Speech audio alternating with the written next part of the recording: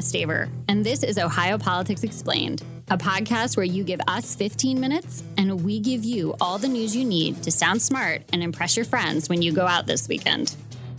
Hey everyone, welcome back to Ohio Politics Explained, the fully pulpit edition. This week, we're explaining why you should know the name Matt Huffman, why an outright ban on abortion access in Ohio isn't happening yet, whether non-citizens are voting in local elections, and why you might be seeing fewer traffic cameras. Joining me this week is Jesse Balmert, who I'm sure is excited to not be talking about redistricting. Thanks for having me and for diversifying the topics. We try occasionally. So let's dive right into our first topic. It's Matt Huffman. So I spent the last couple months working on a profile about Ohio's Senate president because he's a person with a lot of power, a person a lot of people around the State House know, but most folks couldn't pick him out of alignment, to quote David Pepper, the former Ohio Democratic Party chair. And, I just thought it was important for people to understand who he is and what he believes and how he sort of wields his power over in the State House. It was kind of a look behind the curtain, if you will. Yeah, I found it really fascinating. And to your point, this is not a person that probably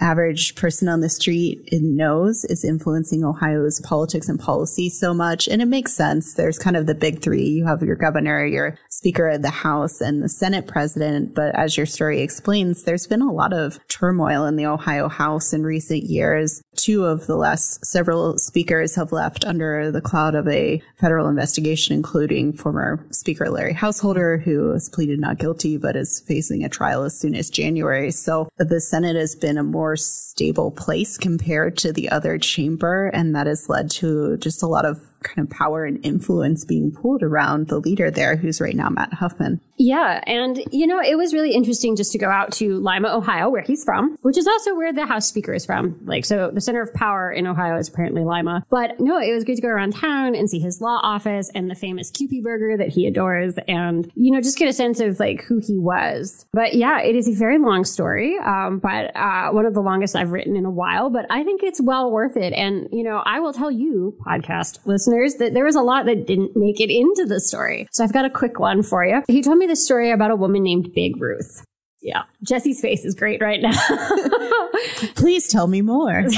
So Big Ruth, mostly a story about his dad. So his dad was the Allen County prosecutor for a while, and he worked in the prosecutor's office. That's what his father did. And there was this woman around town named Big Ruth. And Big Ruth ran a bar, but she had no liquor license. She ran some gambling, but she had no license. And she also ran a little bit of an employment agency where she helped folks who need work, connected them with folks. So and everybody knew her. I guess the local police knew her.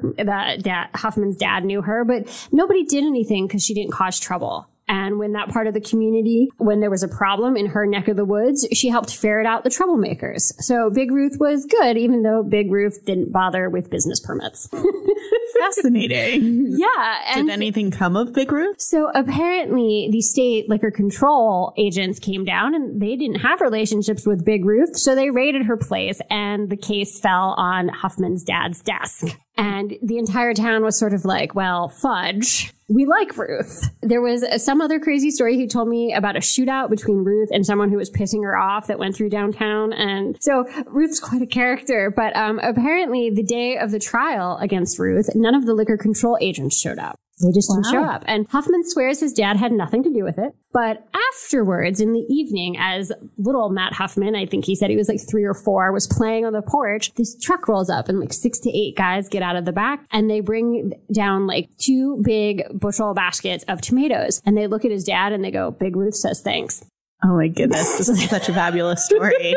Yeah. And who knew such fascinating things happened in Lima, Ohio? And I asked him, what happened to the tomatoes? And he goes, well, there were 9 Huffmans. We had tomato soup. But there you go.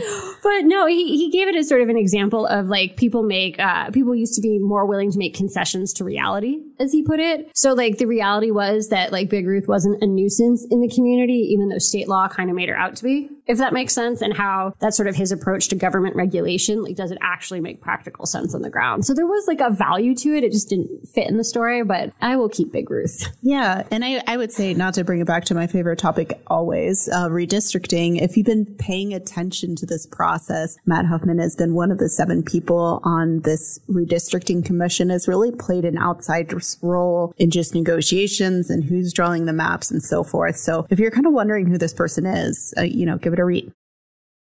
And our second topic is also kind of about Matt Huffman. The Senate president told reporters that a full ban on abortion access in Ohio isn't happening until the U.S. Supreme Court releases its official decision. So a draft decision leaked a couple weeks ago that appeared to overturn the landmark Roe v. Wade case, but it's not official yet. So, Jesse, you talked to Huffman on this. What did he say exactly?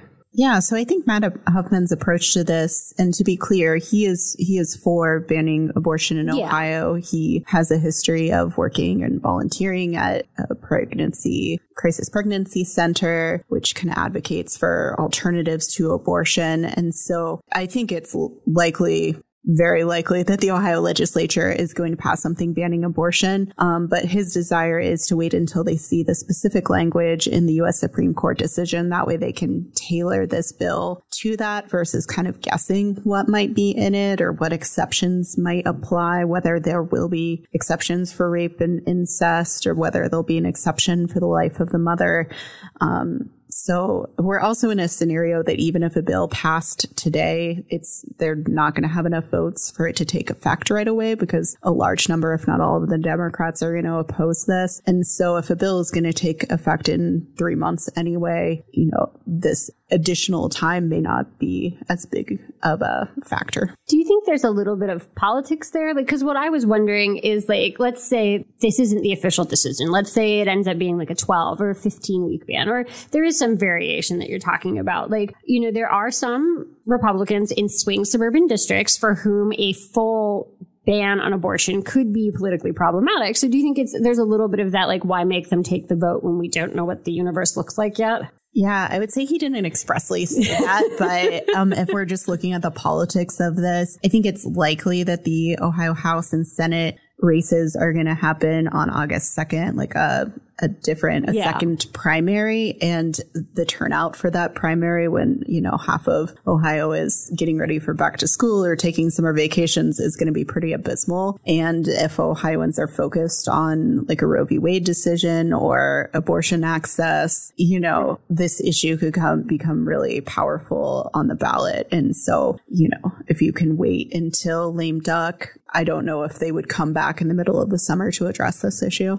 So our third topic is voting, specifically whether non-citizens can vote in Ohio elections. So New York City let about 800,000-ish non-citizens vote in its recent election for mayor, and Ohio Republicans have strong feelings about this. So they've introduced a joint resolution to amend the state constitution to ban local governments from letting people who aren't U.S. citizens vote in local elections. Senator Bill Blessing, who's one of the folks pushing this, said it's absolutely a preventative measure, and he was sure that there was lots of people in New York who never would have envisioned this happening either. Yeah, I would say opponents of this bill say this is at best a solution and one of a problem, and at worst a desire to kind of drum up nationalistic, even race-related sentiments at the ballot box. And because it would be on November's ballot this November with everything else. That's the expectation. And so it's a thought that this will drive more Republican voters to the polls.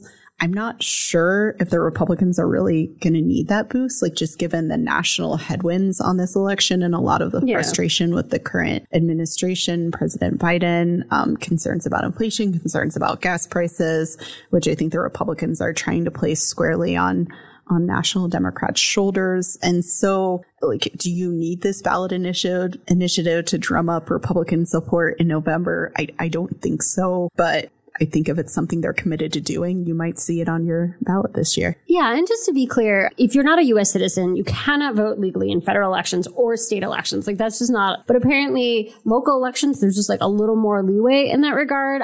It seems like the law on this is a little bit gray. It looks like Secretary of State LaRose kind of pushed back on Yellow Springs when they tried to float something like this. But, I guess it is possible theoretically that a city in Ohio could allow non-citizens to vote in local elections only, although I think it was the Ohio Mayor's Alliance told our colleague Haley, who was writing on this, that they hadn't heard of anybody yet who was going to. It's not like Columbus is planning to march forward with this. Mm-hmm. It's an interesting another home rule debate about, are we going to need a constitutional amendment for everything? Are we going to put the plastic bag ban on the November ballot? Probably not. But never say never, Jesse. We do love ballot initiatives in the state. So our final topic is traffic cameras. The Ohio Supreme Court dealt a unanimous blow to cities this week when it said that they can use traffic cameras, but the state can take that cash away. So in 2019, state lawmakers decided that they were going to offset or basically deduct the amounts that cities got from traffic cameras. And the village of Newburgh Heights and the city of East Cleveland sued, saying that violated home rule. But the court unanimously, for once, disagreed. Yeah, this has been really fascinating. It's just been an effort by the state to try to penalize cities that use these sort of traffic cameras as opposed to having like actual police officers out there passing out traffic tickets. And there's a lot of hate for traffic cameras in Columbus.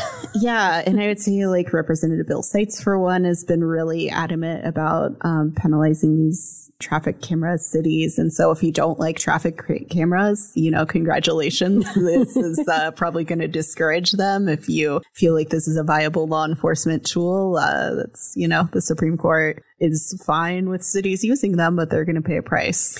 Yeah, it was basically to try and take away like the financial incentive to use them. Like if you think that they provide safety, like I guess A-okay, but there's no more like financial incentive to do it because it's going to be a wash. Yeah, I think what they want to try to avoid is speed traps and, cities making a large portion or villages making a lot of money off of people who are driving through like an interstate or so forth. I don't think that's the majority of municipalities in Ohio by any stretch, but that's not to say it isn't done. And one more thing before you go. Unless you've been intentionally ignoring the news this week, you've probably heard about the shortage of baby formula in the U.S. Well, the Ohio Department of Health on Wednesday said that it applied for waivers from the federal government to give low-income mothers more choices when selecting their baby formula. So basically, if you're on SNAP, which is like the Supplemental Nutrition Assistance Program, or WIC, or any of these programs, you can't just buy any milk in the store, any formula in the store, any cereal. There's actually like certain specific ones that you have to get. And it can actually be really like confusing because it could be like the 12-ounce box, but not the 16-ounce box.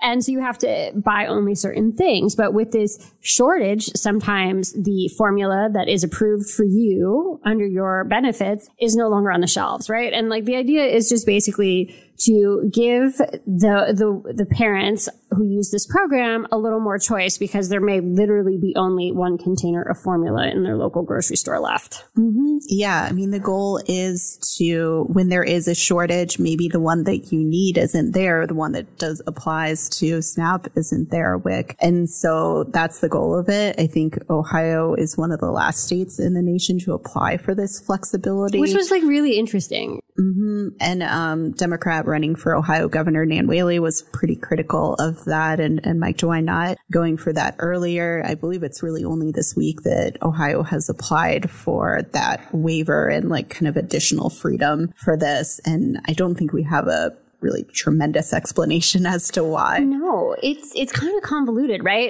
Vanderhoff, the guy from Ohio Department of Health, basically said that it was because so Abbott, not to get too in the weeds, but there's like a couple of manufacturers of baby formula, and the one with the recall isn't the one that Ohio buys its SNAP formula from. And so, but there's still like a mass shortage and like people are panic buying. So it's not like there was more on the shelves here than like other places, or at least I don't get that impression. It was kind of a strange answer. Yeah. So we'll see. I'm not sure how long it'll take for Ohio to get that waiver, but I don't think they're being very stringent on rejecting states at this point. So we'll see if that provides a little more access for people looking for formula given the shortage. All right. And if you want to learn more about any of the topics we've covered, check us out online at any of the newspapers in our network, like the Kent Record Courier. That's record-courier.com.